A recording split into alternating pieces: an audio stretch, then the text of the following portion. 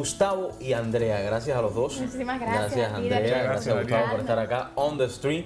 Detrás de toda esta producción hay una historia de amor, ¿no? Sí, así Dariel, que quiero que comiencen por esa historia. Bueno, somos Gustavo y Andrea, venimos con una propuesta musical bien diferente porque es una propuesta musical real de amor, que se percibe, la gente lo percibe en nuestras composiciones, en nuestras canciones. Esta nueva producción que están presentándoles a toda la comunidad, específicamente están promocionando este sencillo Desde Ayer. Desde Ayer es un sencillo muy significativo para nosotros, ya que fue la canción que Gustavo me compuso a mí cuando se enamoró de mí.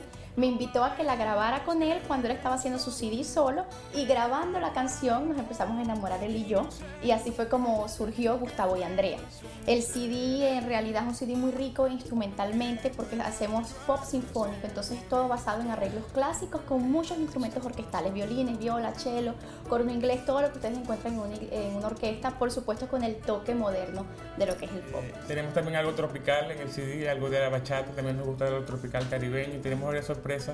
Ya está el video en YouTube Desde Ayer, que aparecen escenas de la boda real de nosotros. Cuando se conocen mucho antes también de comenzar allá en lo que es en Venezuela, o se viene a conocer aquí en Miami? Fue el destino que nos unió acá.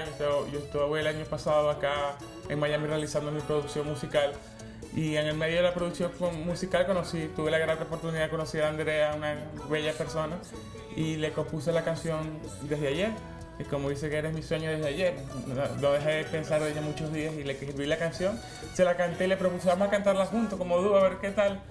Y bueno, surgió una magia que a la gente le llega la canción, le llegó de mi corazón al corazón de ustedes, le está llegando la canción y queremos seguir con el proyecto juntos.